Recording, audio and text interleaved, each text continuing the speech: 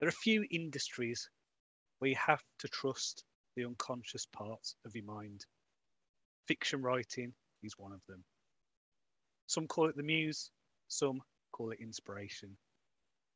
For me, I see it as the part of my mind that dreams and imagines and is always ahead of what I think I know.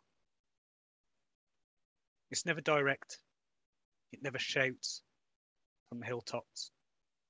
It's subtle, but it's there.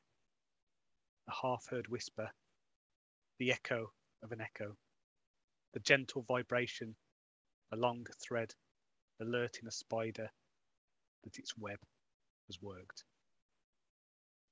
But I've learned to pay attention. I've learned to listen. That part of me knows. It sees things I can't. And I listen.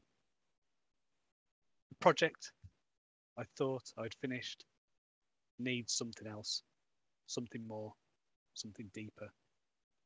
So I'm writing another draft of Dawn of Assassins, a book that was supposed to be ready, a story I presumed I had finished. But as I'm writing the second book in the series, something is pulling me back to the first. The story isn't finished. And it's obvious now. I can see it. I know what to do. This is going to be great. It will be worth the effort, I'm sure. If you're getting value from these videos, please hit like, hit subscribe, and let me know in the comments what you think. So until next time, cheerio.